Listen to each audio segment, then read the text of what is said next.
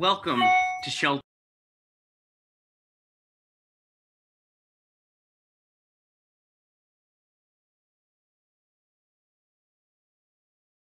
in Solidarity, a deep dive with artists and activists during this COVID pandemic. I'm your host, Joe Ramsey, live streaming, Zooming, YouTubing with you here from Dorchester, Massachusetts on the south side of Boston.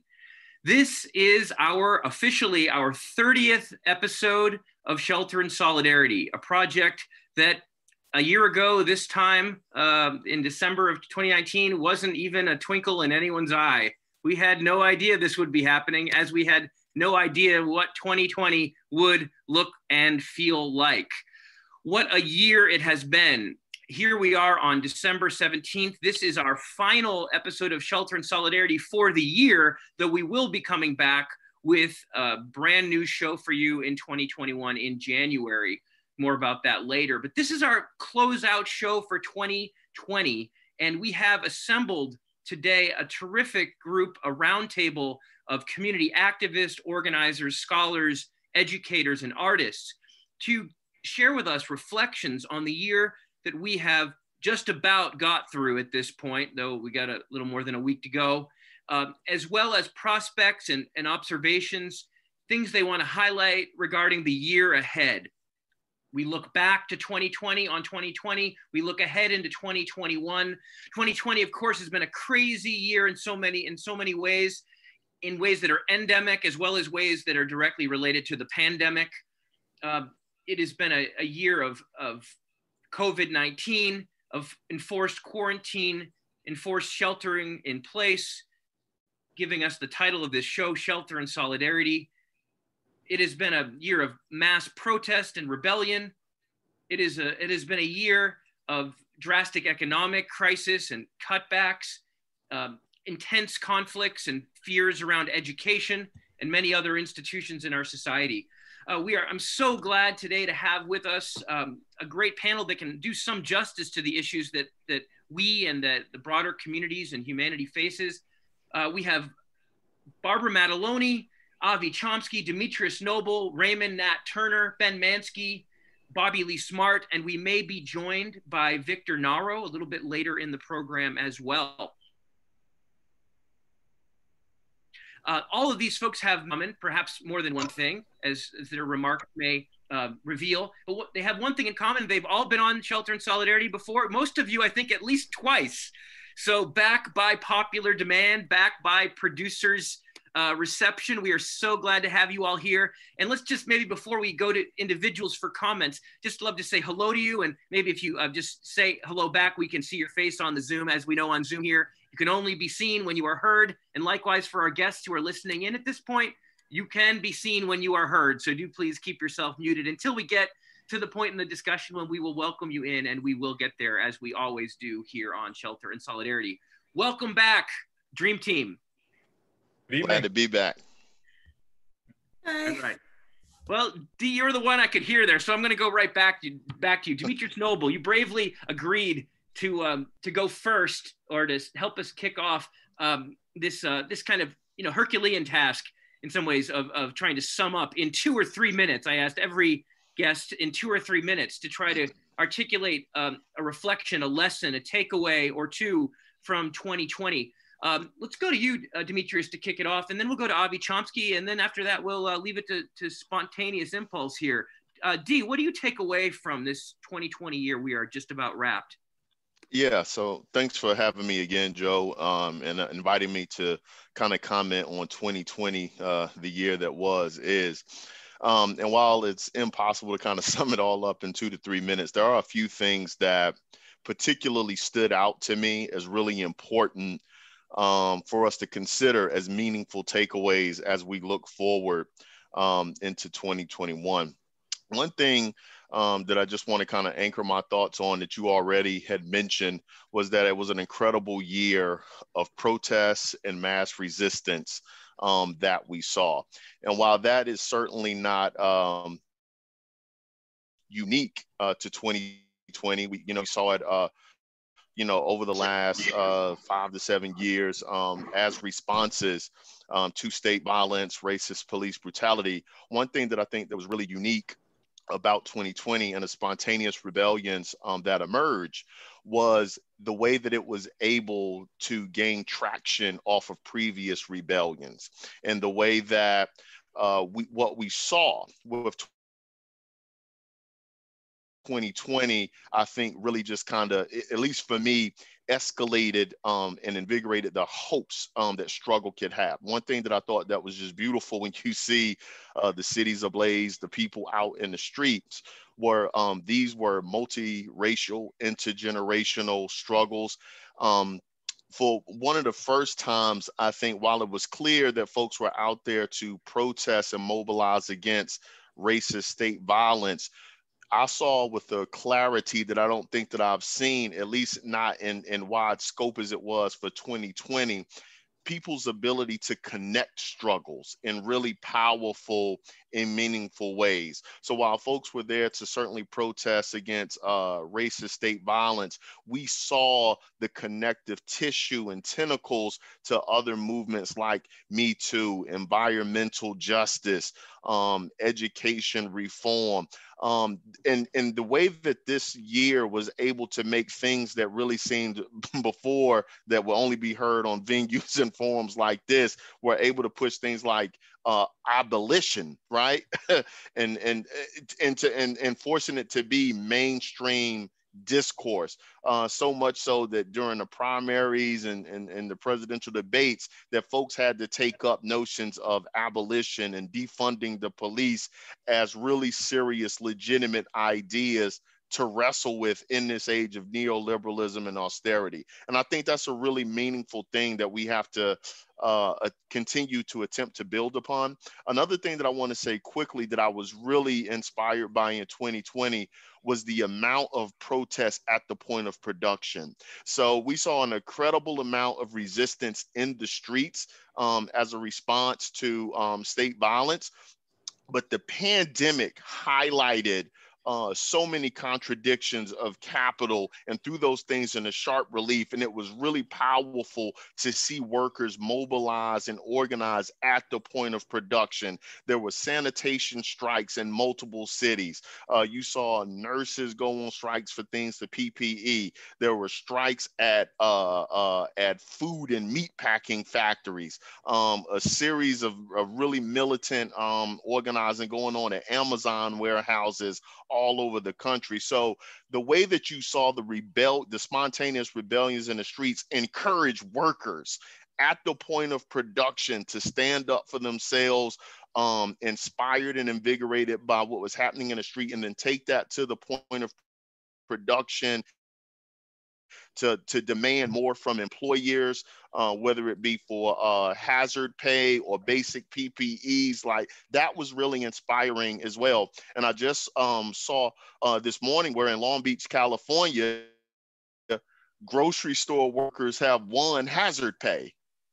So, I mean, that's amazing. They won hazard pay, and it's going to be paid, I think, for the next several months in advance. I would like to see them continue organizing to get that and be made retroactively. So, I mean, but that was another thing that was really powerful for me as well, is the organizing at the point of production. And lastly, one thing that I just want to end with, because I don't want a short time clock. Another thing that was incredibly powerful for me was ways in which organizing, activism, and resistance brought people together. So you saw, the title of the show is Shelter and Solidarity. And while people are in quarantine, people are locked up in their homes, it was actual organizing and resisting the forces of dehumanization that provided the connective tissue to humanize people, to bring people together, whether they joined out in the streets in real life or in venues like this. I can't tell you how many Zoom calls and things that I've been a part of all throughout the year, where folks were able to feel that connectivity for a meaningful higher purpose. So that was really powerful to me, that against all the crushing, dehumanizing forces, it was actually resisting and organizing and activism that reminded us that we are human, and were providing that bridge for us to come together again. So quickly, those are just some things that got me really excited in terms of thinking back about what happened in 2020 and what are things that we should look to take forward Wilderness and continue to build upon. Thank you, Demetrius, for that great opening comment. You went a little long, but you know what? It was worth it. I'm sorry. Think everybody else can go. No, it's not. I mean, you actually covered a tremendous amount of material or issues. You flagged a lot of issues within just a few minutes. So thank you so much for that great kickoff. Avi, we'll go next to you. Building on Demetrius's comments with your own reflections, what has 2020 meant? What stands out to you that you want to highlight as we near the end of it? So I have to say, I'm really grateful that Demetrius talked about all of those things, which are so important to talk about, and left me to talk about some more depressing things, not to counter or challenge, because that really is the story. But somehow, thinking about what I was going to talk about tonight, I came up with a more depressing story, which is also part of the story. So I started 2020 working on sabbatical, working on a book about climate change. And when I say I'm working on a book about climate change, I have to always qualify by saying I'm not a scientist. I'm not writing about the science of climate change. I'm thinking about climate change from a social and historical perspective. I'm a historian. And to me, the story that I felt needed to be told, that I am capable of telling, not the science story, many people have told that much better than I ever could, is both the environmental justice aspect of climate change, who causes it, and how and why, and how our entire economic system and model of economic development and capitalism and economic growth are the cause of climate change. That is, of course, we can look from a scientific point of view and talk about the causes of climate change and fossil fuel emissions, but that doesn't answer the question of why have we, as human societies, created this system and how can we change it? So part of the argument in my book is that science, of course, we've been sort of pushed into this position of, oh, well, we have to follow the science, we have to believe the science, because we have been confronted with so much science denialism, and that pushes us on the left into this pro-science position. But when we limit ourselves to we have to follow the science and science is going to give us the solution, we're not talking about the social aspects, which is what socioeconomic aspects, which is what we should be talking about. And just over the last few days, I've been thinking a lot about the pandemic and how we've seen sort of a similar kind of process where because out of the mainstream, we're getting so much denialism, we find ourselves on the left reduced to, oh, you should wear a mask. Follow the science. We want to believe the science. And especially in the last few days with all of the celebratory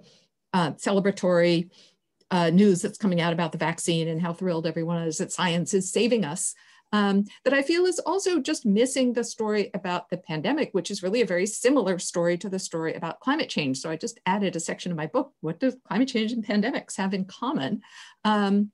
Both in terms of their impact and the way they reveal and exacerbate the fault lines, the socioeconomic fault lines in our society, and in terms of their causes, that is our system of agribusiness that is destroying the remaining wood forested areas of the world, pushing CAFOs, concentrated animal feeding operations, putting animals all together. That is basically, it's corporate agribusiness that is setting the groundwork. And with this, the reason that pandemics are emerging one after another. And to celebrate the scientists who come in to try to mop up the damage that's done by capitalism, well, yes, we need a vaccine. Obviously, I'm thrilled that there's a vaccine too, but we shouldn't let that divert us from looking at what kind of society have we created that is making these things happen, rather than just how can science help us get out of them. So that's what I've been thinking about as the year comes to an end. Yeah, Avi, thank you so much for that. I mean, many things stand out from what you just said, and but I just want to highlight one. I mean, your last comment also made me recall that famous. It's almost like a prose poem, but I'm not going to be able to conjure it, and I'm not going to be able to quote it accurately. But it's along the lines of, when I gave food to the poor, they called me a saint. But when I asked why there were poor, they called me a communist. And I feel like, it's a little bit like that today. It's kind of like when I was the great emergency responder, they called me a hero, But when I asked, why do we have these emergencies? And that was the Brazilian liberation theologian Romeu da Câmara who there you go. made that Thank comment. you very much. But it seems like, we are caught, right? It's like endless praise for certain workers, certain front, certain, right, which is great. But to what degree? It's like only the people out the fires will get on TV, but not the people be working to try to prevent the fires in the first place. Thank you for that, Avi. We're going to go to Bobby Lee Smart. Bobby Lee Smart, who's joining us back on Shelter in Solidarity, having co-hosted past episodes. It's so great to see you, Bobby Lee. And actually, one of my producers suggested to me if everyone could kind of locate themselves a little bit, just so folks who don't know you already have a sense of where you're hailing from. And next time you get a chance to speak, those of you who already spoke don't need to do it now. But Bobby Lee, how's it going out in Cali? It's good. It's good. Long Beach is about 15 minutes from me. So I hadn't heard about that strike. So when you said it, I was like, oh, well, I, didn't know, but that's, real close to me. I'm in Southern California. And so things are good. It's overcast. There might be water coming from the sky. I don't know if you know this about those of us who are native Southern Californians, but we are descendants of the Wicked Witch of the West. And so we melt in the rain. So I'm not sure how we're going to survive. I'm glad we're all locked in the house, to be honest, because we don't know how to drive and we don't know how to function when it's wet out. But things are good. I've kind of been reflecting. It's been quite a year for me. I've gone through a lot. I'm also, so I'm a contingent faculty member, adjunct faculty member, part-time faculty member, non-tenure, whatever word you want to use for us. I'm not full-time. I don't have benefits and I'm exploited. That's what I do for work.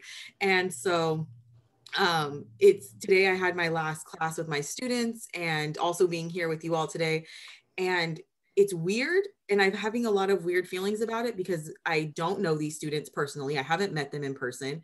Most of them have never turned their camera off until today when they all started turning them on and I almost started crying because I finally got to see their faces because I wouldn't know them. Like if I passed them on the street, I would not know these people ever, right? And they probably wouldn't know me because I am 4'11". They would look right over me. They didn't even realize I was that little. So they were like, what?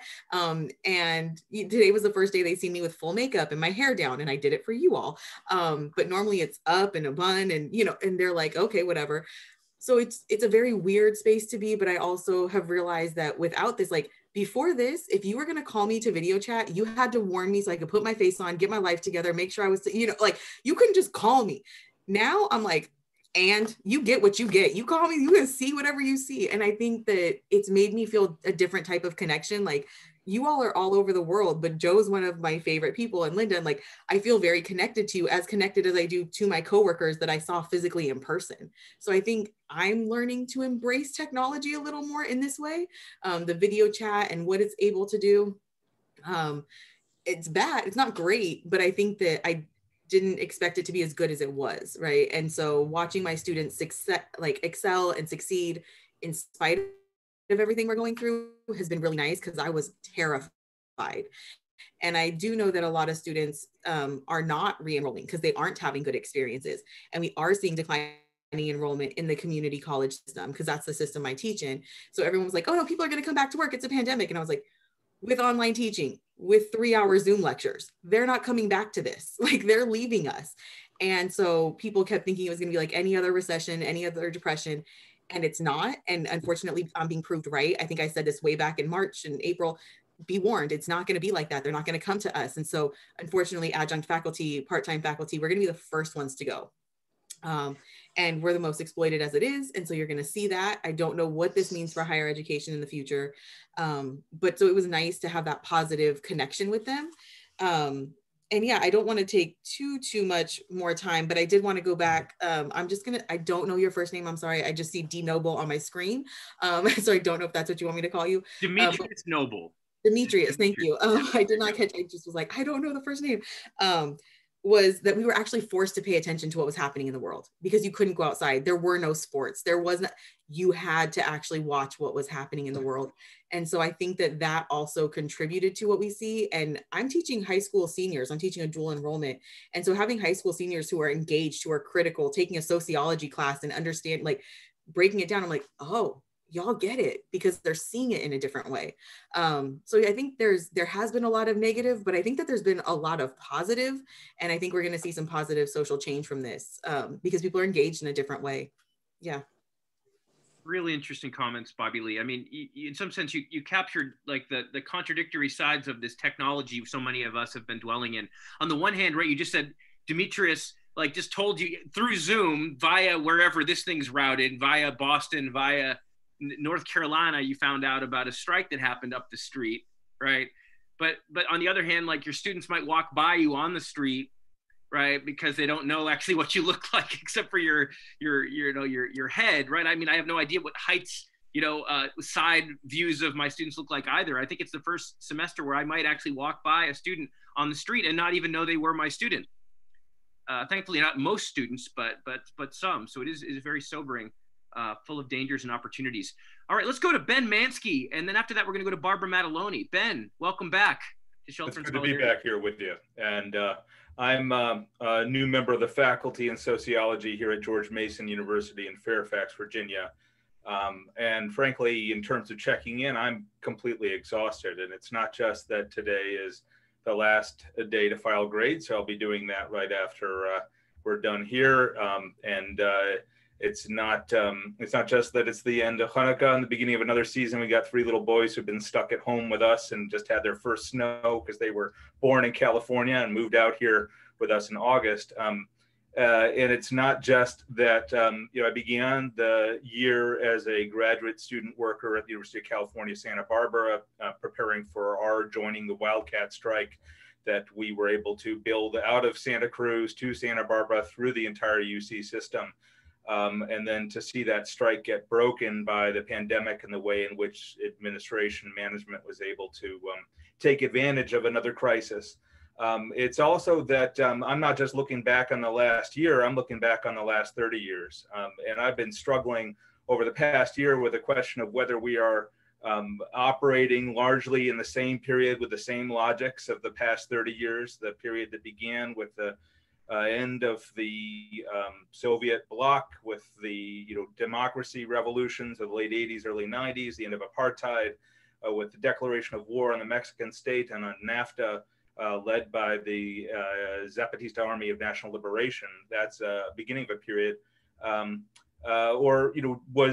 we in a new sort of Trump era with new logics? And there are new logics and there are new dimensions to movements and practices that we're seeing that are promising in many respects. And there's probably some practices that we've lost. But I'm now at the point where I think, okay, we're in the same period.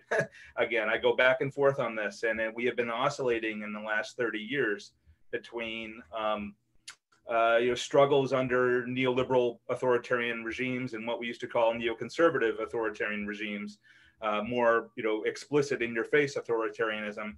We're about to go back into a neoliberal regime in this country. And with each sort of period or each sub period, we end up with a more intense period, sort of struggle, right? So I have the Wisconsin uprising behind me. I'm from Wisconsin originally. It's largely my home. 10 years ago, February 14th was when the Wisconsin uprising began. Prefigured Occupy was going on at the same time as Arab Spring. I was in the streets of Seattle 21 years ago this past month. It's been a long struggle, and what I am seeing now, looking ahead, and I'll end with this, is that I think the next 10 years are going to be the decisive period. This is the revolutionary period. This is do or die. While I'm exhausted, I am also motivated by this sense of necessity. So I'm focused on helping my students, my comrades, people I care about to prepare for the next 10 years, especially the next 5. We got to win this thing. Well said, Ben. And thank you, Ben, and all of you for being here. As many of us have are facing the end of a semester. We're all facing the end of a long year. Here in the Northeast, we've been clobbered by a winter storm. We're really sheltering now when winter hits on top of the pandemic. Thank you all for being here and sharing these insights.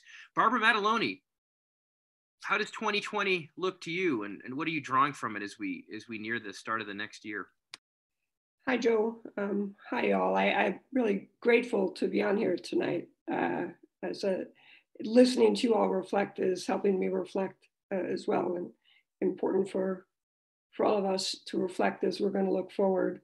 I'm with Labor Notes right now, and most of my work, a great deal of my work, is with public education, pre-K through higher ed. And I work really closely with sort of caucuses and pre-caucuses in education unions, pre-K through and in higher ed, really looking to build rank and file, democratic, transparent unions, militant unions, based on the understanding that it's through workers knowing and using their collective power that we will be able to transform the world and get the world we want. And I say that at a moment when I've really been struggling with, through this year, with recognizing the tremendous gulf between the world we want and the power that we're going to need to win that world, and our capacity at this point as workers to organize for that power. And as we entered the pandemic, I allowed myself, or part of myself, to be somewhat sort of deluded by the possibilities of the crisis. It seemed that the pandemic created, and then with the Black Liberation Movement, like just such a sense of like a unified understanding of what was happening to us and unified demands. But it's been difficult working in public education right now, in higher ed, which is really, public higher ed is under like the most intense threat. They've just, it is shock doctrine, like we haven't seen except like in New Orleans for K-12. And we're not ready. Workers are not ready at this point. And I've really been, like, I don't want that to be true. So I go back and forth with that. But where I've landed, because I get to do work with lots and lots of educators from across the country who have come to understand that that we still have to do the foundational work. And they're out there like every day having conversations, worker to worker, identifying the structures of power, organizing collectively with a deep commitment to democracy, like real democracy, with a deep commitment to a vision for a better world, to the common good. And they are in those organizing moments, I think, building the really deep foundation that we're going to need as we face the 10 years that Ben just mentioned. That we can't do this work. The note I wrote to myself is like, we have to dry the wood. We can't just call for a conflagration. And there's lots of calls for conflagration because it feels like we need it, right? Like we need it to shift now because we're in such danger. But we can't shift it without sort of centering our work in our relationships, in building the trust, in a shared analysis and a shared experience of using our collective power. And that's where I keep landing in a way that I find is really sustaining, even though it disappoints some people because I'm not saying, yeah, we're going to win the new world next year, or we can plan to win the new world if we just get the right program. But I feel like it's sustaining, and it is, I am learning again and again that like we are building the new world in the very way we come together, organize, and fight. So that's where I am looking back and looking forward. Yeah, thank you so much for that, Barbara. I mean, as you mentioned, we need to dry the wood before we, or, you know, in order to make a conflagration possible, we need to chop it too, right? We've probably lots of work to be done. I think it's a really, a powerful one thing that stands out from your comment is not only registering that gulf between the desire that so many have articulated for a different world and the work, and where we're at right now in capacity, but that you don't give up on the radical change just because there is so much work in front of us. I mean, keeping both poles in play visible, I think, are so crucial. But you properly bring us back down to earth by thinking about all the muscle building work we need to do to have that power. I'd like to bring in next Raymond Nat Turner, if he's ready to prepare. I see him jotting notes there, perhaps ready to respond. I'd like to go to Raymond, and then we'll go to Victor Naro, and then we'll come around for another round of comments and responses from folks. And also, perhaps I'd love to, we have some previous guests on the call as well. Victor Wallace and John Lawrence has been on the call as well. I think he may have just hopped off, but previous guests of the show, I'd love to welcome you in sooner rather than later as well. But first to Raymond. Raymond, welcome back. Make sure to unmute yourself. There you go. Yes, I'm unmuted now. Firstly, thank you for having me back. And it's a real honor and pleasure to be amongst such stellar individuals. I agree with, I would co-sign for much of the commentary that's been made. I would just add or tease out a little something Barbara said. I totally agree that our forces need to bulk up a bit. At the same time, it's an objective rhythm that struggles have, and we may be forced into the struggle at a very high level much quicker than we could prepare for, which I think may be the case. And I'm sort of reminded of the film Glory, the Fighting 54th of Massachusetts, where a ragtag bunch of formerly enslaved Africans, and they became a superb fighting force in a relatively short period of time. So that can also happen. So I'm just adding that. Having said all that, I think the commentary has been great. I want to go in a different direction. I'm, if nothing else, I'm an artist. That's all. That's my thing. I'm an artist.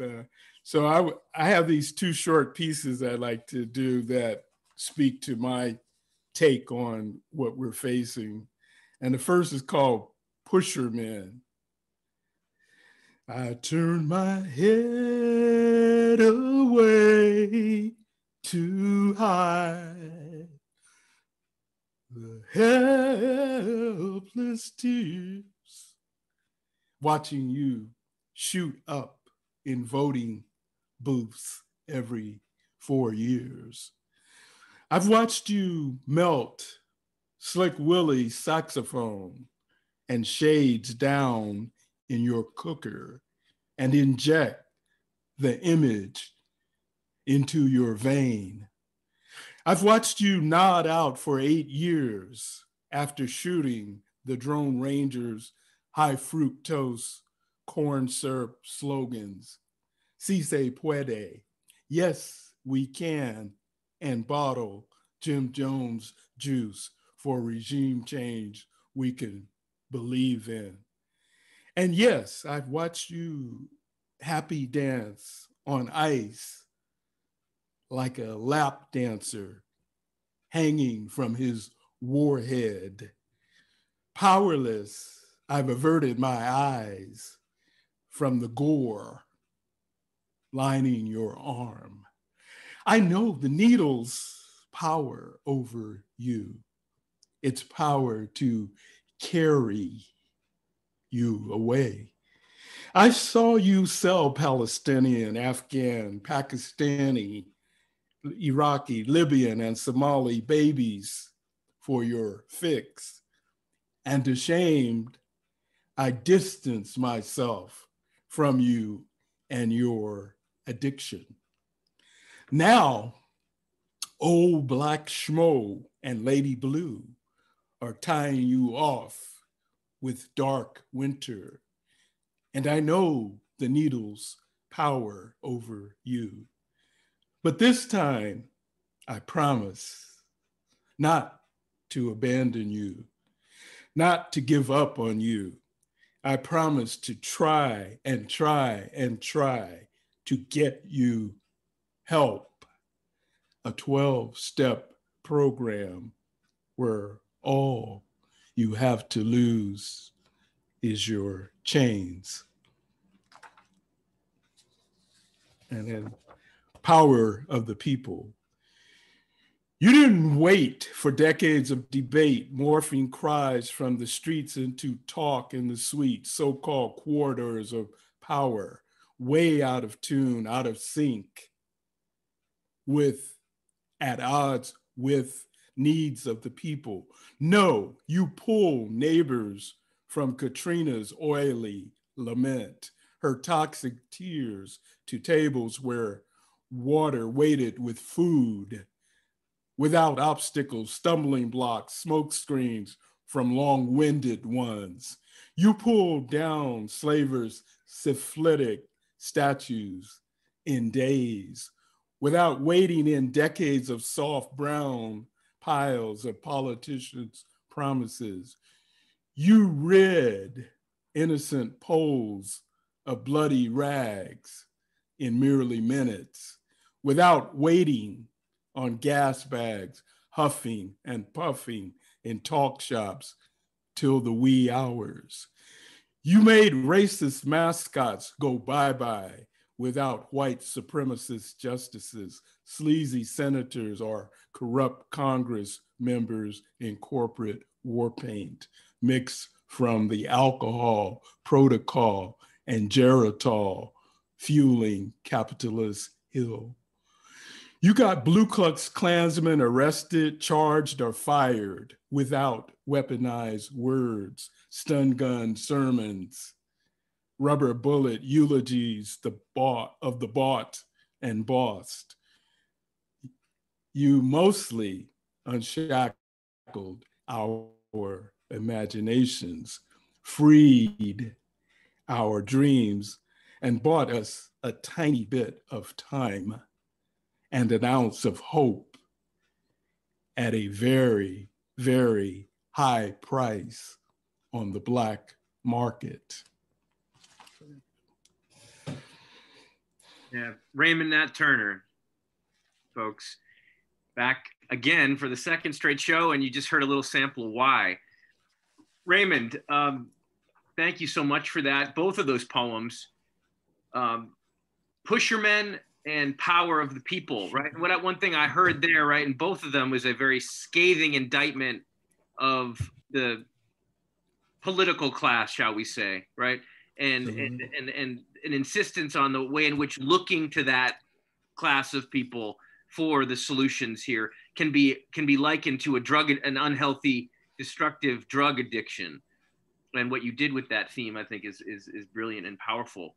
But I mean, that I think raises a very important question for our discussion tonight as well, which would be to what degree electoral politics and politics of that sort factors into our political vision and strategy looking forward, and to what degree does it function? Does that sort of politics actually factor as an obstacle, right? As an obstacle, as a danger, as a lure that actually can distract us from the kind of work that can be, and as Raymond reminds us, has been done by the people in a more direct fashion. So Raymond, thank you so much for that. I hope we can circle back to you in a few minutes. Our last invited guest for the moment, before we open things up for a round two and maybe some new voices as well, is Victor Naro. Victor Naro, thank you so much for coming back today. with us, and we're looking forward to hearing your thoughts on the year behind us and the year ahead. Okay, well, thank you so much. I so appreciate the space, and feel uncomfortable coming after a great poet, but I'll do my best. My name is Victor Nardo. I work in Los Angeles. I am one of those, I guess, that guest worker faculty at UCLA. I actually submitted my paperwork for my, I have to be reappointed every 2 years at UCLA as part of my work with the Labor Center. I totally support those of you that are teaching, working with students, but I also support the guest, non-tenured faculty are struggling today, and we have a lot of good unions fighting for our rights, and we just got to stay together and transform academia.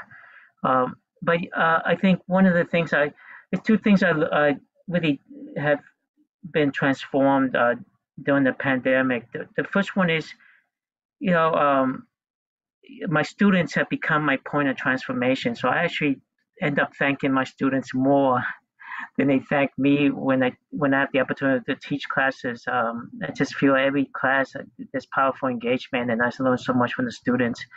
But then that leads me to my next point is, I think the older generation of activists like myself, like I'm not that far away from 60, and we just need to move out of the way and really allow the younger activism to flourish, because they really have been making a difference in so many ways.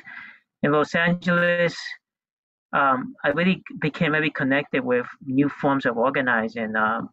Black Lives Matter joined with DSA LA, but then Ground Game LA, the People's City Council, and also Street LA. They all ran anti-establishment candidates, and I joined them.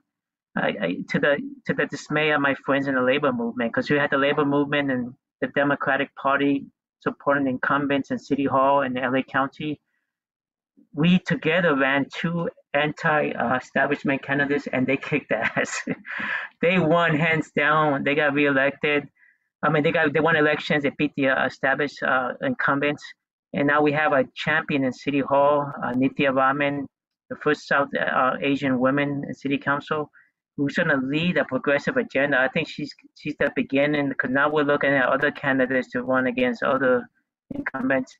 And then we got Holly Mitchell, an LA County Board of Supervisor, who defeated somebody who was really heavily supported by pretty much the entire Democratic Party, all the labor unions, and most civil rights organizations. I think, we don't have to always rely on the Democratic Party and the establishment to be there for us, because I think that's one thing we're learning from this pandemic, and that's one thing young activists are making me realize, is that there was no safety net. We didn't eliminate racism. We made gains, but have we dismantled the evils that keep breeding the injustices? And they've been exposed a lot by the pandemic. And I'm grateful that we scored a victory in the White House. And my hope is we get Georgia comes our way, so we at least get some control of the Senate. But keep in mind, like one thing I'm learning from the younger activists is to, let's not always expect the establishment to be there for us. And the stimulus package is going to be debated this week as an example. It's going to lead to outcomes, but at the end of the day, nobody's going to get the checks, the resources that they need to survive. And it's going to scale back a lot of what we need to fully give it the deep suffering that's happening on this pandemic. And all out of it is really crumbs unless we push hard. And we got to push hard for what we need: economic justice, to true racial justice, racial equity in this country. So it's good that we're turning the tides, Congress, but at the end of the day, should we always rely on the establishment to be there for us? And I think that's what I'm learning with this new form of activism that's happening. That's been my point of transformation, really. And I've more like stepping out of the way and getting these young activists weight, because I'm seeing some good outcomes with these new forms of organizing. Yeah, thank you, Victor. Thank you.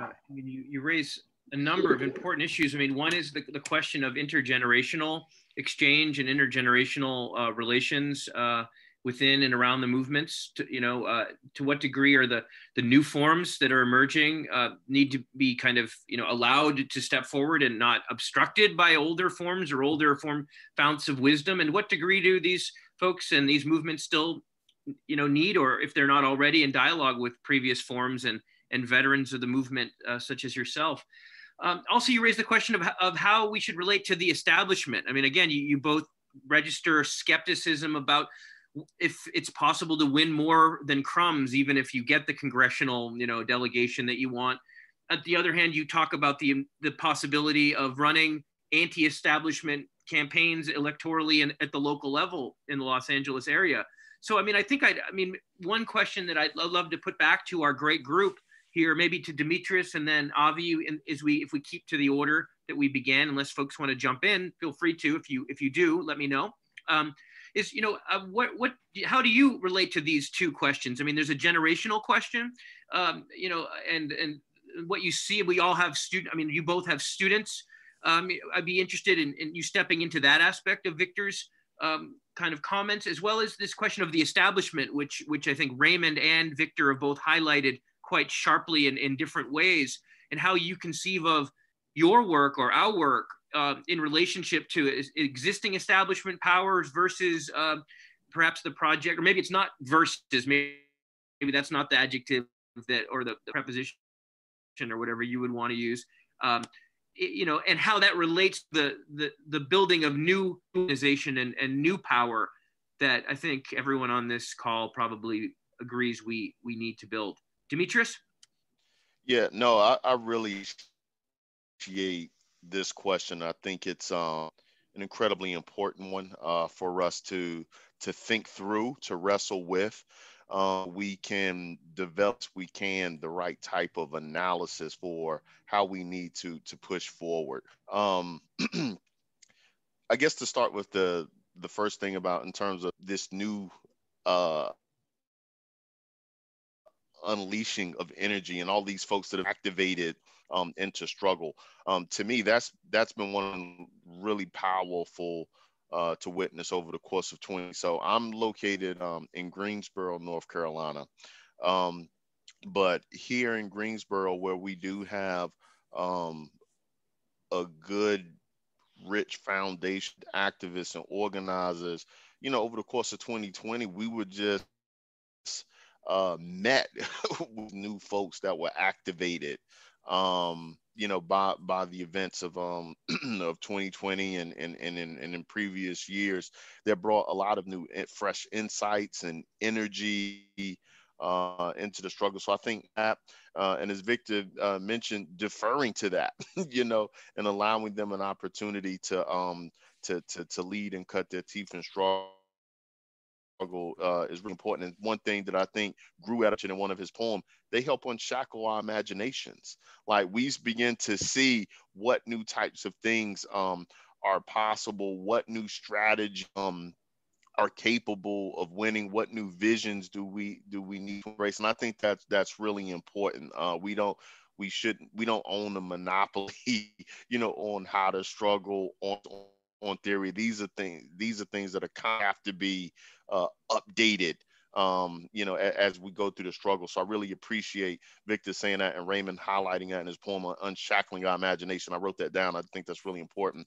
Concerning the second question of like, how do we connect to the establishment? I think for all the reasons that that Raymond and Victor highlighted, we're right to have very principled critiques about the limitations of capitalist democracy, and knowing that we can work and scratch and push and only get a little bit. But organizing in that space, I think, is very important, because inviting people to organize, to mobilize in that space is one of the best ways to show the limitations and contradictions of the capitalist state. So I think you have to actively engage it, confront it, to know how fucked up and limited and narrow it is, as opposed to just standing on the outside, always throwing rocks. So I love the idea of trying to run anti-establishment candidates. These are practical ways to get people informed on public policy, what the things we're up against, how to fight it, and then actually how limited the wins can be within such campaigns, which I think once people really get entrenched in those struggles, it helps to help inspire and broaden their horizon, push them to more leftist, more revolutionary conclusion. So I think it's a great it's a great organizing, practical thing to work through. Something I was used to be very skeptical and against until actually doing it and learning more. And I think lots of good organizers and activists are groomed in those types of fights. And I think it's important to not forfeit that, to actually engage and fight there. Yeah, I mean, I love how you put it, right? You need to engage it in order to expose it to some degree, right? Or at least that is a key way. For some folks, it's going to take that, not just a theoretical treatise or something like that, right? To show the limits of the existing structure. And in some ways, I hear a connection here to Barbara's earlier comment as well, right? In terms of that, right? Between at least, the kind of visions that at least a certain sector of the society, maybe a growing one, maybe growing especially among younger folks, but growing in general, perhaps, right? People that are looking for transformative systemic change on some level, or on whatever issue they focus on, they realize it may be around climate change, or or something like that, if they don't realize it in other terms.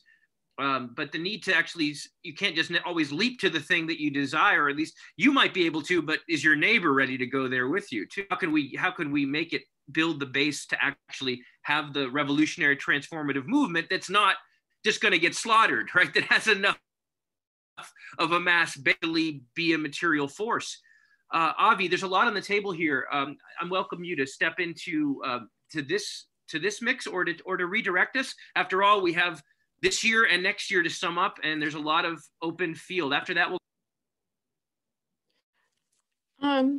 So I was thinking about the generational question too, and especially in the form of my students. And I guess I see real challenges, but also real hope. I feel like this was an extraordinarily difficult year for my students.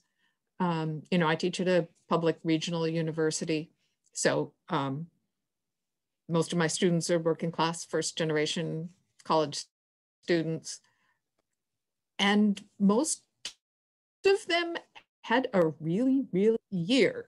Many of them work frontline essential jobs. All of them work. Many of them were dealing with COVID in their close family members or themselves. Most of them are really scared about debt and their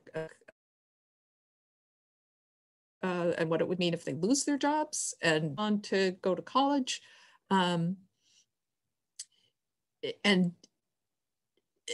just on every level, I feel like I practically left every class in tears after hearing what my students were struggling with day by day. So on one hand, I think that creates a lot of potential revolutionary mobilization, a lot of potential for just sinking into one's own individual struggle and not having the mental bandwidth to even think beyond that.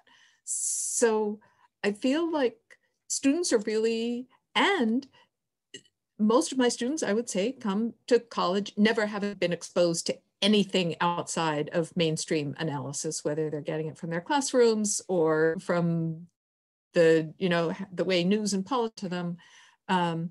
So I feel like a lot of my job as a teacher is to provide that kind of analysis that allows students to understand their struggles as part of a social reality that be critiqued rather than just something that is normal and natural and is happening to them.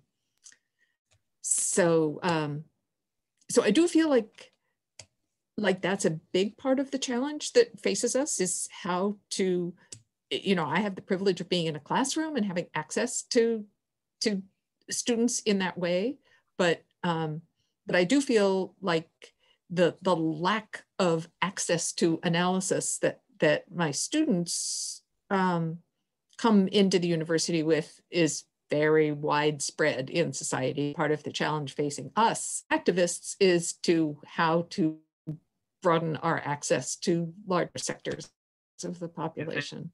Thank you, Avi. Really, I mean, the need for broader access to deeper analysis, and also this danger that as struggle intensifies for particular sectors of the population, working class, first generation college students is one example. The danger that struggles, while still acute, kind of the horizon of struggle shrinks to like the individual level. That isolation and fragmentation actually gets augmented, and that the ability to imagine and participate in real collectivity, this actually gets harder, right? Or feels like that way sometimes. I think this is a powerful tension, a real problem. I think we all struggle with in one way or another, whether in our teaching or in organizing, how to get people to be able to imagine and believe in the possibility of a world different than the one them in the head, even if they might have objective interest in it and even subjective pain, but to actually fuse that suffering, that struggle, to some kind of vision or some kind of sense analysis, and a sense that they're not alone, right? At the level, and make that more than just rhetoric, so that it really resonates. I mean, this is something I think about a lot in my own writing and my own teaching.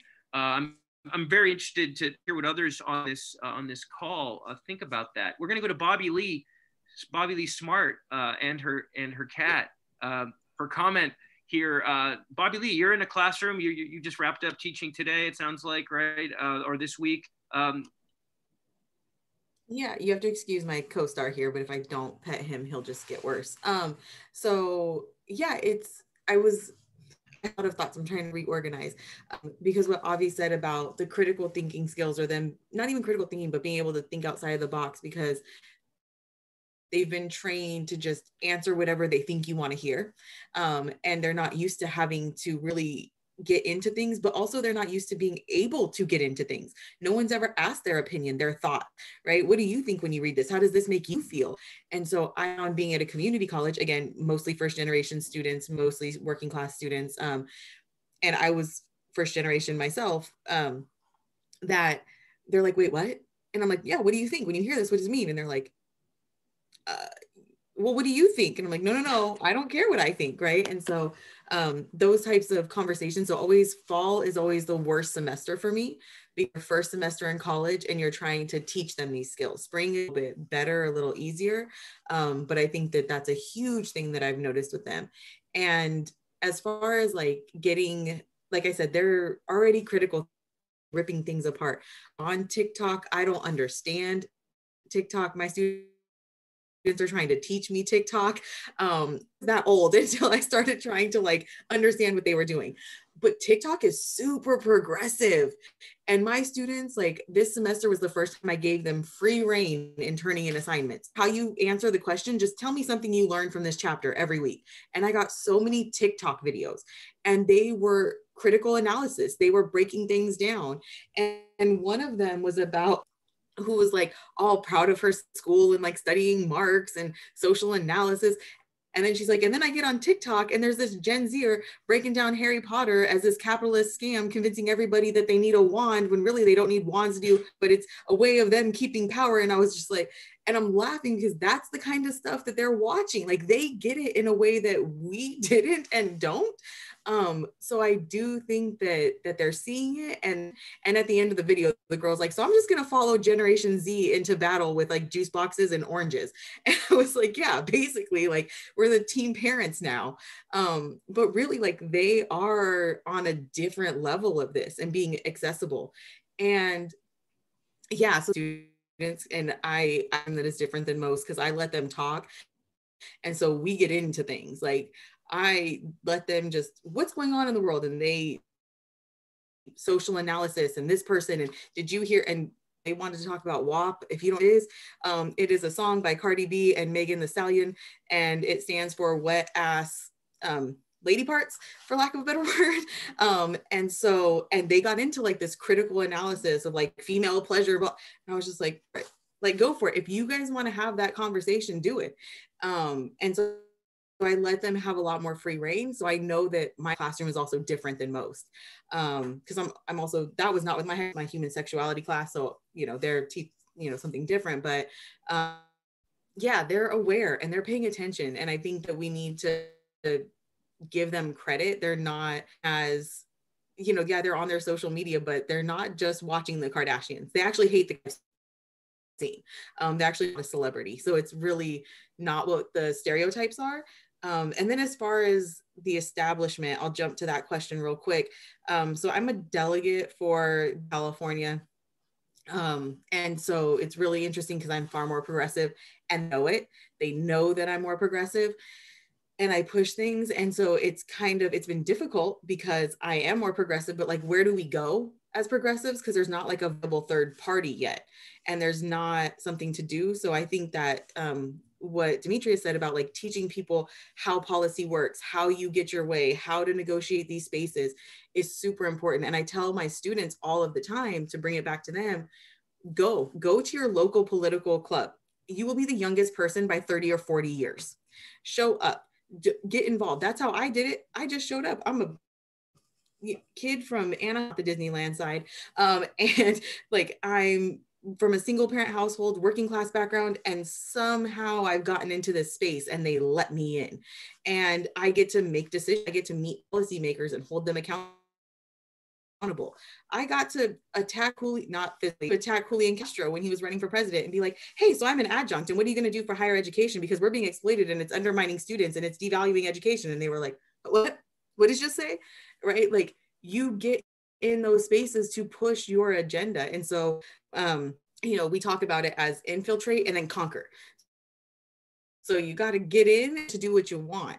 There is an advantage to be, but there's also an advantage to being an insider when you can find a way to be as radical and progressive as I am and get the established listening to you and moving the party a little bit until there's a third option, right? Because right now there's just not a viable third option right this second. But I do think something is going to collapse, just like the Federalist Party went away in the end, like all of that. I think we're watching a shift. How long until the Democrats go the way of the Whigs? Maloney, lots to step. I defer to your own instincts and impulses, but this intergenerational question is being digested. This question of establishment, inside, outside. But I defer to your and after that we'll go to Ben, and then we may have a piece of music to transition, and then we'll welcome all of you who are on this call to ask questions and make comments of your own. I know we have a lot of great minds and experienced folks on this. Thanks, Joe. Yeah, a lot to wade in to here, and I'm just going to put a couple of thoughts out, and I haven't completely connected them yet. First, I was a high schooler. I taught at the university before I became a labor leader. I think working with students is just awesome. I love it. I miss it every day. What they teach me, what they taught me. But I really struggle with the ways with the dangers of sort of dividing us in terms of what any of us bring to the struggle. I really think when we come together to talk multiracial, multi-generational, like, it's an awesome experience when we really face each other and we deeply respect each other's dignity and our access. And so I'm always like, I don't feel like, you know, I feel like we get positioned like you're either for the kids or you're against the kids in some way that just is such a danger. The thing about the struggle that makes me so grateful that my life brought me to it is the ways that I come to see and know other human beings in that space. and in the particulars of their experience and the shared experiences that we have and the knowledge that we bring, the courage and the imagination. So yeah, the kids are all right, but we're all right. And I think we have to be really careful about not letting the system label us and divide us, even while, and Avi, I really appreciate your point, this generation is having a very particular experience that is not like the experience I had. Although the experience was an experience, you know, I grew up in the 70s, late 60s, 70s, I was like, got to be a part of a very exciting moment in the world where things were changing. I got to be a part of a lot of activism, which, by the way, because there was not a good analysis, went the wrong way in some ways. And then there are a lot of people who grew up in that moment who have been in the fight for a long time. So that's my complicated answer to that. Joe, you know me, you know how I feel about electoral politics. When I was president of the MTA, they gave me Mass Teachers. I don't know how often I walked into that State House, but in 4 years, probably not this many times. I am learning from some of the campaigns and the positions that people have taken and been able to win. I am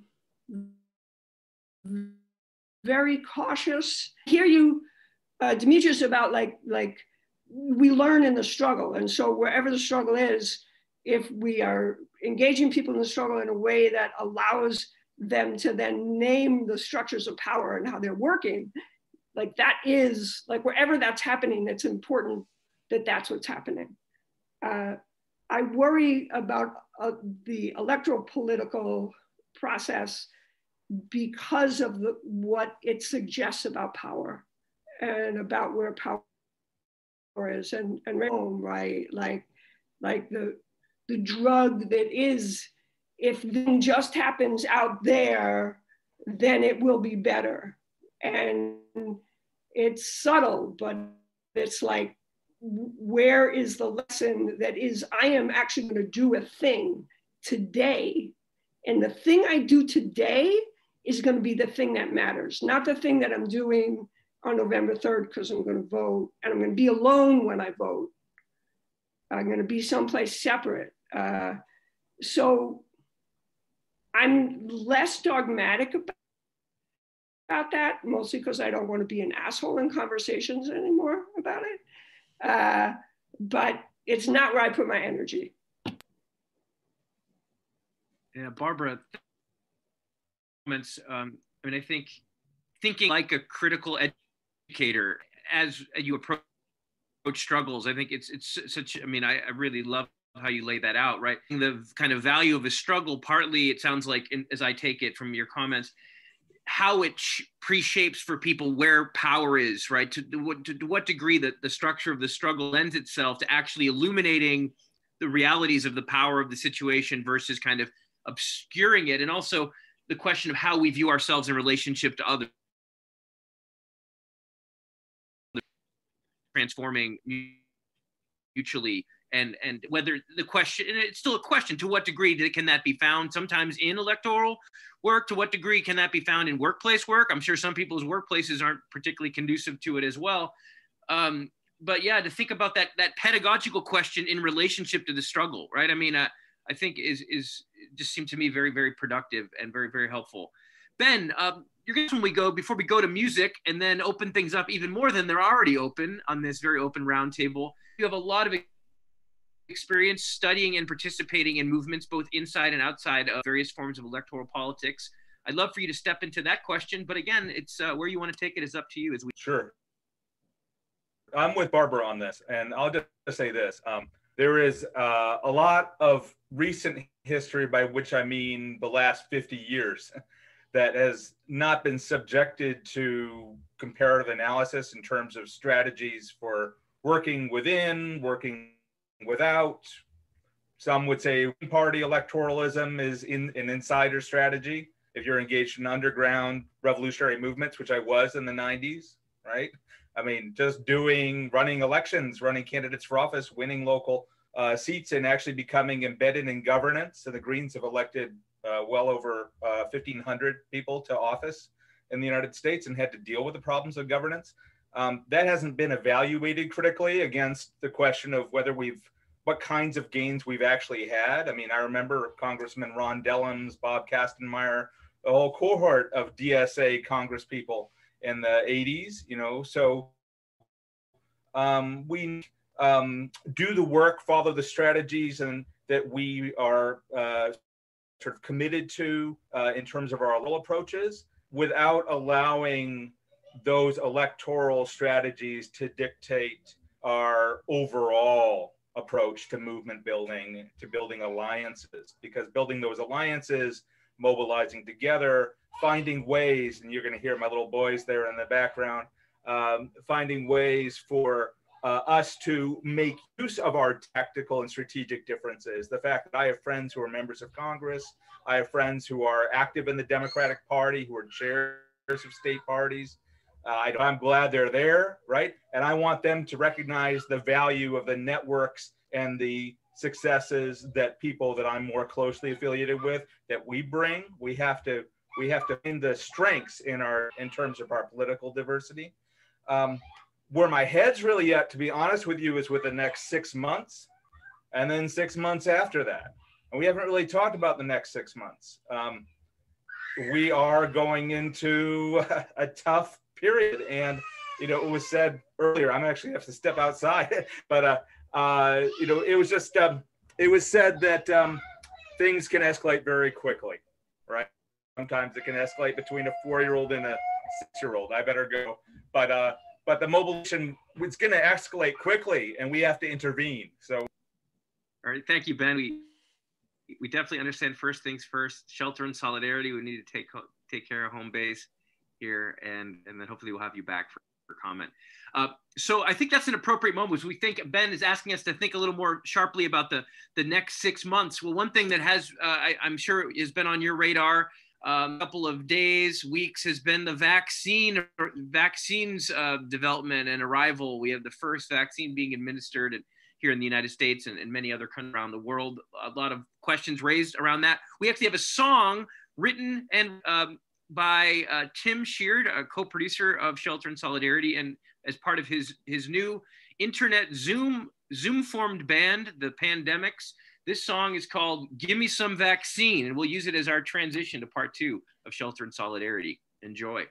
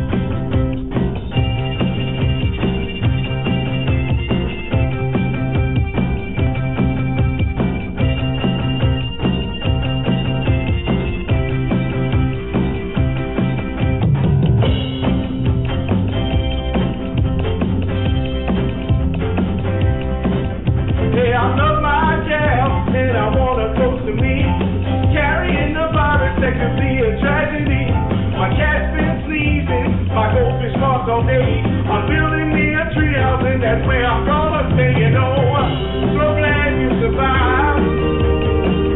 So glad you're alive. You got this. Give me some vaccine. Give me some vaccine. Give me some vaccine. Give me some vaccine. Give me some vaccine one of these days.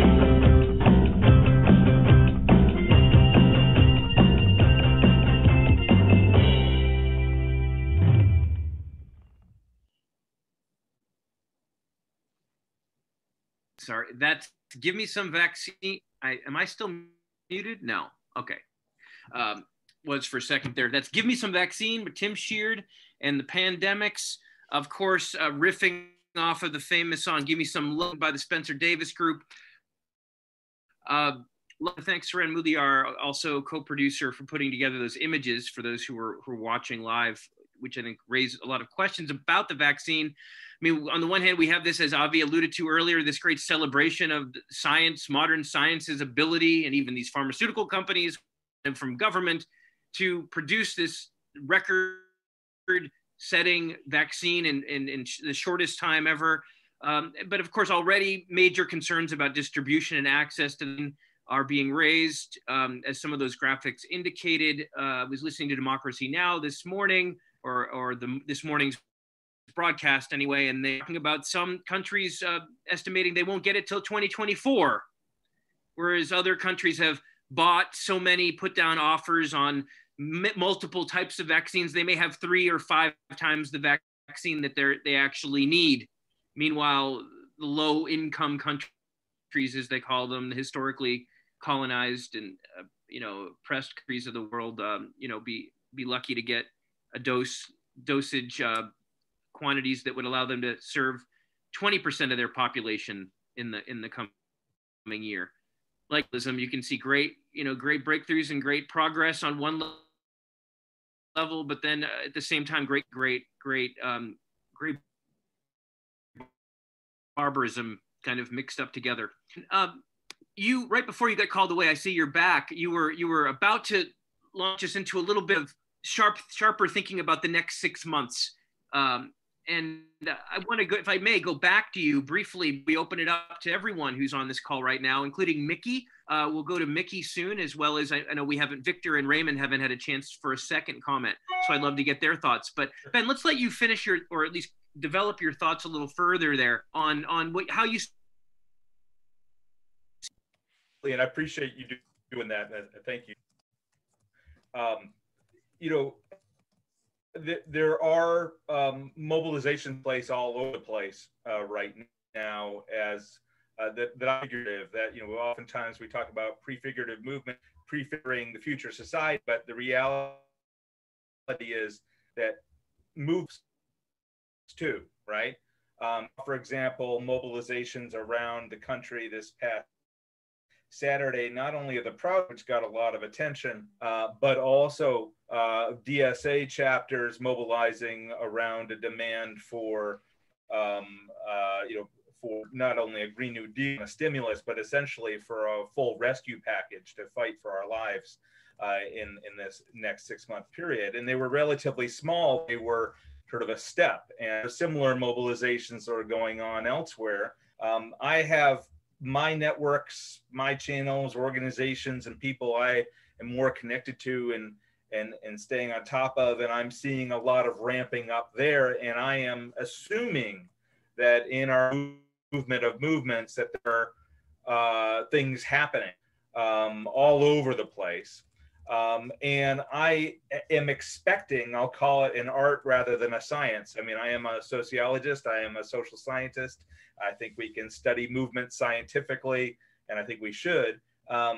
But there is definitely an art to it too. And, the art for me says that, that we are going to be not giving Harris administration a honeymoon, that they're going to face a lot of heat in the street.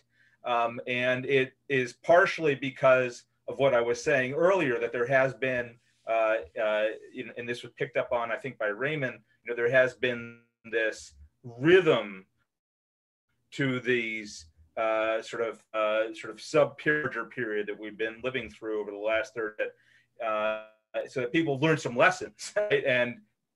And with each round, many of the lessons are passed on. Some of us are still living. We try to pass on what lessons we can to folks in the fray. And I think people have learned you can't give them a moment to breathe. A lot of people have learned that, right? And then the other thing is, it's just necessity, it's necessity. It's the economic necessity, the hardship that people are facing, that so many of us are facing, and that it's gonna, I think there's a sensibility of sort of an imminent sort of further crash or further collapse in the coming weeks. And so for me, the social movement scholar who's the artist is, I feel that we're going into a very intense time of struggle. And then, another part of my experience says to me that we've got to link up as much as possible. We need to compare notes. We need to find out not only sort of how we're understanding the problem, but also find out what resources we have collectively. And I guess this is what I said earlier about electoralism, but it speaks to how I see movements in general, that we have a lot more capacity and resources together than we know about most of the time, right? And when that capacity comes together, we get things that people call spontaneous, like the Wisconsin Uprising or Seattle 1999 or Black Lives Matter and the strike waves of 2012 and 2000, so on. So my point is, let's have that conversation as much as possible, as rapidly as possible, because we're going to need those linkages and that knowledge. Thank you, Ben. I mean, one thing it's exciting to think about, almost overwhelming to think about in some ways, but I'd love to hear this group think on it together, is, once it is safe for critical masses of people to be together, or at least when people, once the vaccine is widely available to at least within this country, and at least in certain regions and whatnot, what is that going to mean for people coming together for our social movements? I mean, one would assume, or I mean, there's a lot of different ways it could go, right? I mean, one way would be, one pessimistic view would be that nonetheless the social distancing, the fear of being close to other people, the stigmatization of that, may in fact linger on even after the vaccine is available. A pessimistic view would be that people are going to be itching to participate in all kinds of public protest actions that they've been afraid to. I know there were many people, right, who would have been out in the streets who weren't, right? As many as there were millions out in the streets this summer, despite the risks of seeing a greater risk in systemic racism, police violence, and other threats. So I'm very curious to hear what folks think about this. Not just to go into idle speculation, but what are our senses of how the next 6 months may play out in terms of street action, and as well as in terms of responses to whatever electoral program is being pushed by the neoliberals in office. Raymond and Victor Nara, we haven't gone to you yet. I'd love to get your comments in a moment, but Mickey, if you are ready to speak, I'd love to get Mickey. We have a really great guest on the Zoom here. Mickey, first time on Shelter in Solidarity, I think.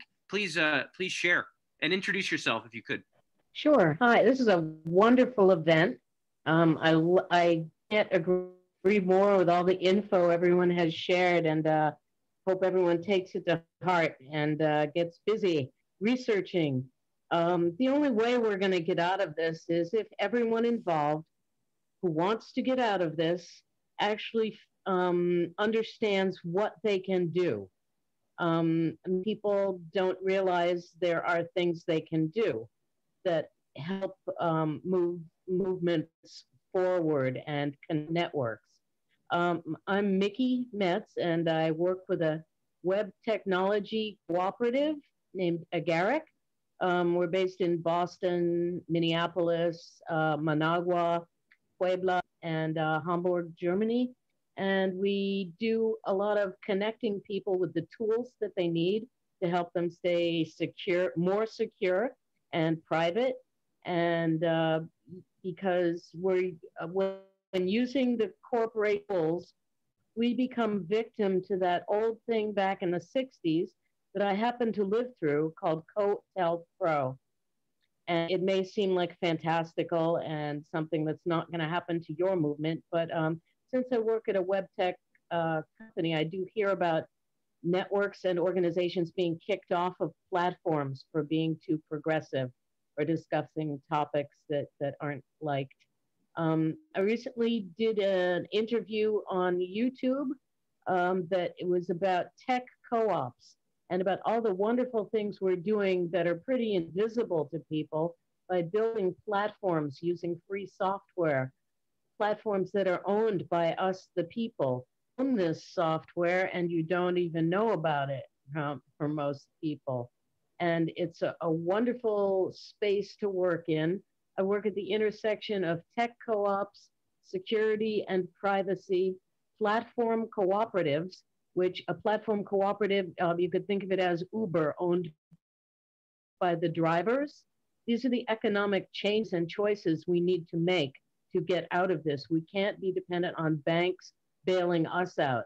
It doesn't work that way in this world. We bail banks out. So I just think people need to take a look around them, what networks are in their neighborhoods, and branch out from there. A network can usually connect you to another network, like the E5, and Quint5 has a wonderful network of wonderful progressive thinkers. They're able to put on great talks like this and roundtables. We need to take that into our own selves and be willing to help support things like that, but not just support them, but getting the word out to people who wouldn't normally come to something, like this.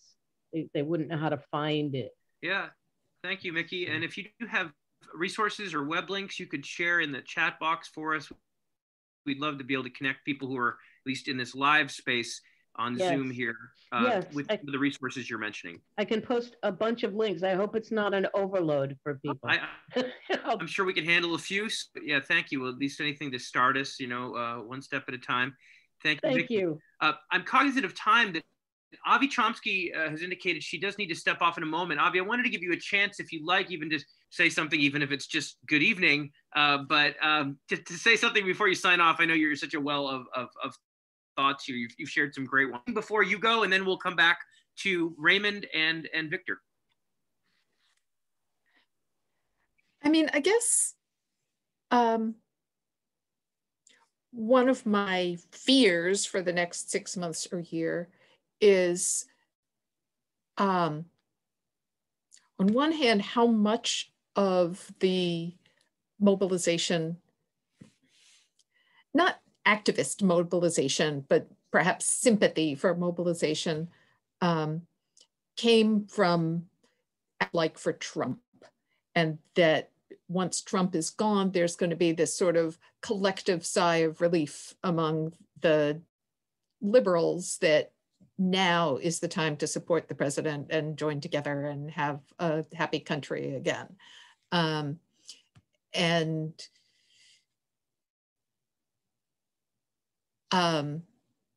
we can go back to normal. So that's one of my fears, and that desire to go back to normal could also lead to a backlash against activism and mobilization. So yeah, I guess, sorry to always be the pessimist here tonight.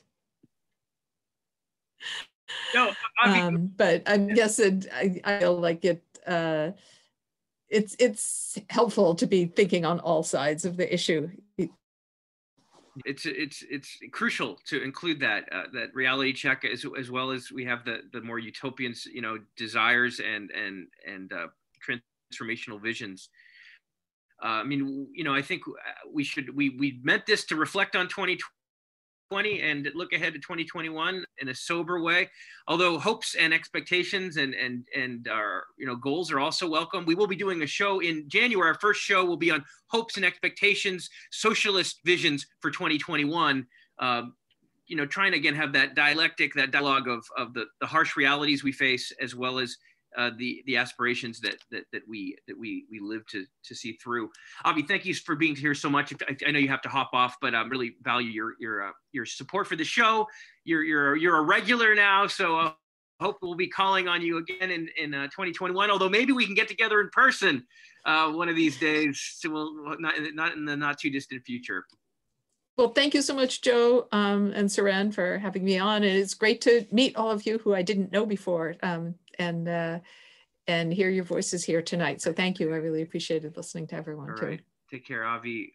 Professor at Salem State University on the North Shore of Massachusetts, and author of a great number of books, and one coming out on climate change. All right, let's go back to Raymond. Raymond, we haven't heard from you in a while, and I'd love to get Victor Naro after that, and then maybe we could welcome Victor Wallace and others who are on this call right now who haven't spoken or not spoken in a while. Raymond, what do you think? Yeah, there are a couple of things I wanted to comment on. I think it's important for me to curl back to the intergenerational question, because if you look at each country or each society, it has its very particular characteristics. And in this country, like for example, time in Ghana, my son built a library over in Ghana.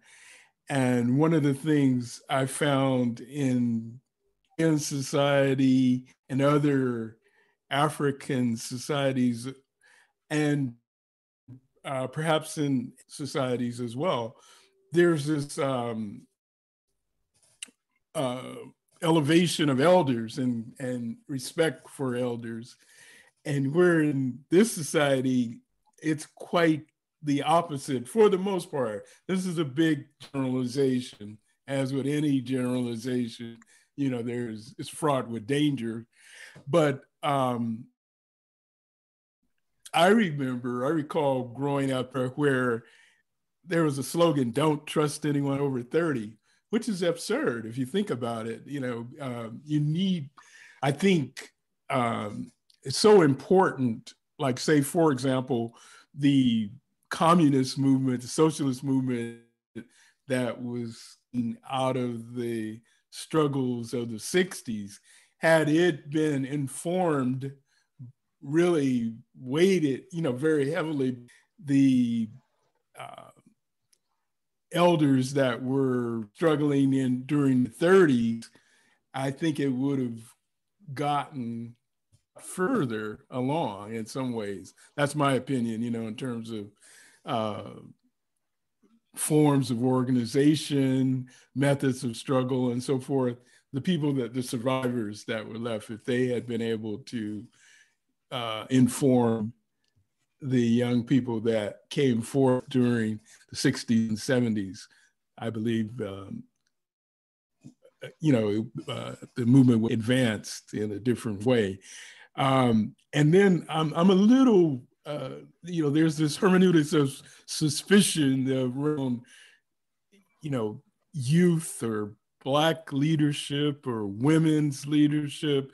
I think it's basically about the kind of politics that people bring, because just because a person is young, if they step to the forefront and their politics are inadequate or even worse than that, or an African American or gay and transgender, lesbian, whatever, I'm concerned that cut it. There has to be this evaluation and assessment based on.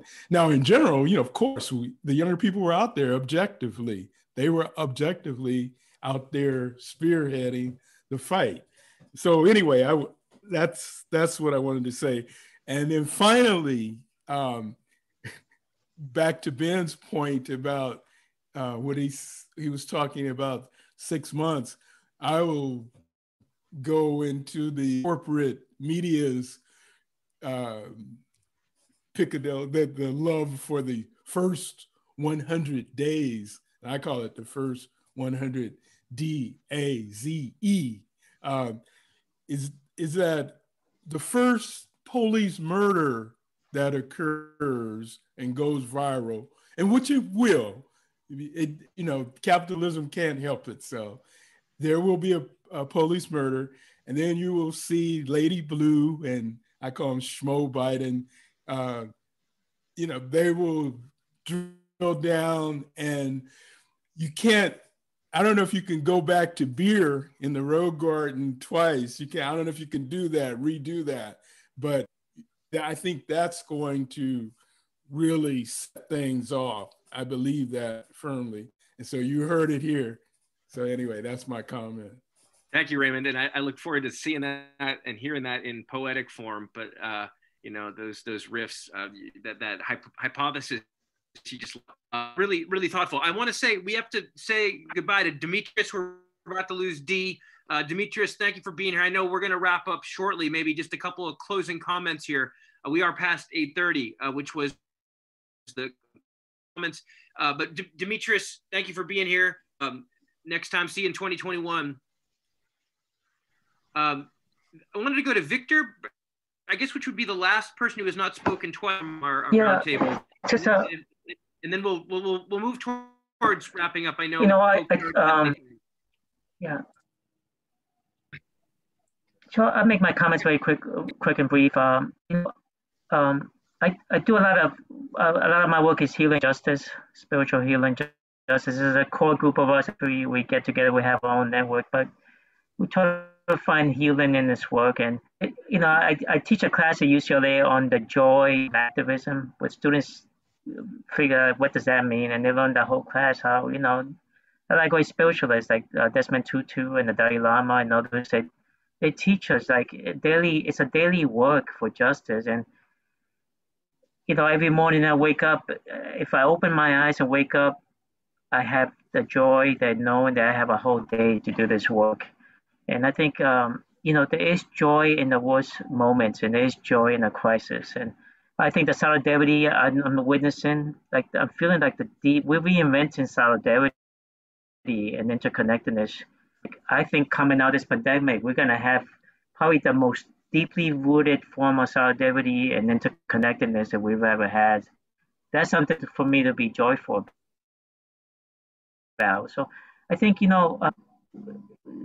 as we embrace the uncertainty, the struggles, the anguish, the despair, the struggles that people are going through, that we're also going through, each one of us here, the fact that we can come together and engage in the work for justice, I just find that there's a sense of joyfulness in that. So that's my parting comments. Thank you, Victor, so much for that. I mean, this pandemic has forced us all, though not in equal ways, but nonetheless has forced us all to confront our mortality, the mortality of those around us. I think we are going to be in a new place coming out of it as well. I mean, I feel many of us are already in a new place in terms of the way we look at each other. And I think there's great potential for joyous, passionate connection and the positive release of that energy in really productive and transformative forms. You inspire me, Victor, and thank you for that very important note. I think we need that as well. We need the joy in the struggle, right? It's not necessarily joy separate from the struggle, the joy in the struggle as well. We have another terrific Victor on this call who's also been a guest of Shelter in Solidarity, but has not spoken tonight. I want to give him what might be the final word, not seeing anything else, any hands screaming in the chat box. Victor Wallace, comrade and friend from Boston, who I have not seen in person for a long time, despite being in the same city, or at least next to your city in Somerville. Victor, what would you leave us with tonight? Thank you, Joe. This has been a great conversation. Just in thinking about the year, the thing that struck me especially is that unlike the period after Obama was elected, there's absolutely a universal sense on the left that we can't sit back. I mean, that is overwhelming. Everybody's aware of the limitations of the corporate connections of Biden, the hype that surrounded Obama involving hopes for great change, and that they even talked back then about a New Deal, which was completely forgotten. There's none of that now. We're all aware that all we did by contributing to the extent that we did, or to the election of Biden, was really to buy time. Because the crisis that produced Trump is worsening, and his shock troops are still active. They'll come out. I mean, to talk about a concrete instance that we know is going to happen, there's going to be the court case involving the cop who murdered George Floyd. That's going to come up. That's going to be a tremendous moment of really mobilization. I think there'll have to be. And I think that also the pandemic has created an opportunity for us to talk about emergency, and just to transfer that idea to the question of the environment, so that everybody should be able to treat the environmental crisis as having the same level of urgency that the COVID crisis has now. And so that'll be a focus for discussion. And with the sense of emergency, and with the recognition that Biden is not going to provide any solutions, we have a moment of terrific reflection and opportunity for different left forces to interact with the hope of coming out with a whole that's greater than the sum of the parts. And this was one thing I was thinking of also in terms of this program itself, the Shelter in Solidarity, among others. There need to be a lot of communities in which there's a discussion of all the different approaches, and including different organizations that exist on the left, and how they can somehow create a larger unity that we can have going forward. Thank you for that, Victor. I think, I mean, even as we've been so many of us, the production team you'll hear me thanking in a moment, have been deeply involved in this project on top of all of our other work, Shelter in Solidarity. We're cognizant that there are dozens, hundreds, perhaps thousands of other small collectives and projects that in a similar spirit, if not the same approach, that have grown up all over the country and all over the world. How can we move towards synthesizing the lessons and sharing the lessons and the best methods and the networks, so that this largely online kind of community of communities, network of networks, as Suren sometimes puts it, or movement of movements, can in fact continue into the, in real life after the Zoom days are hopefully, if not behind us, then at least diminished. I think that's a great note to end on, and one for us to reflect on in this show too, in conversation with other such programs and shows. I know Labor Notes, Barbara Mataloni and Labor Notes have been doing series of conversations. I'd love to hear the synthesis of, maybe we could share some notes sometime with that project and other projects that y'all are involved with. I know there's a lot of them, and I know that we're exhausted at the end of this long year. So I thank all extra thanks for being here to in form, in energy, with your joy, your passion, and your insight. I want to thank especially also the production team that makes Shelter in Solidarity happen. This being our 30th episode, on top of all full-time work and the organizing that we've done. I believe we've had close to 100 guests, and we've had thousands of people participate in the show. We do have a YouTube channel. If you have not subscribed to and have not sent on to your networks, you can find that at YouTube, Shelter in Solidarity. We also have a website, shelterinsolidarity.org, where all of our episodes are archived. And we have a Facebook page, of course, as well. We're not on TikTok yet, but perhaps we should be, Bobby Lee. We got to get real as we go into 2021. This time it's for keeps. Production team, Linda Liu, Suren Mudliar, Kira Mudliar, Tim Sheard, Mark Soderstrom. Thank you for all the work you've done, not only today's show, but this whole year. Thank you to our co-sponsors, which includes Encuentro Cinco, Hub for Organizing in Downtown Boston, the journal Socialism and Democracy, a research journal for social justice and transformative activists. Subscribe, check us out at sdonline.org. We got a couple of new great issues. Ben Mansky actually helped, I believe, to co-edit one of them, which is coming out any day now. Community Church of Boston, our newest co-sponsor, as well as Hardball Press, a publisher of working class stories and progressive children's literature. You may be thinking about gifts to send your, the young ones in your life, your children, nieces, nephews, cousins. I've heard there's a great a great labor children's book called Good Guy Jake. I won't give away the plot, but it's amazing, based on a true story. Check out Hardball Press. Support these small projects. Small presses and small newspapers are under threat more than ever in this COVID era when people are afraid to pick up a newspaper. Please do support each other, and we thank you for supporting us in all the ways that you have. We're going to come back in 2021 in a stronger than ever, and we hope that you'll be there with us as we continue this online work, and also think about how we can move this network we've created into other forms beyond this show in this year full of possibilities as well as dangers. As we always say on Shelter in Solidarity, stay safe, stay engaged, and stay together. Solidarity, folks. Have a great night.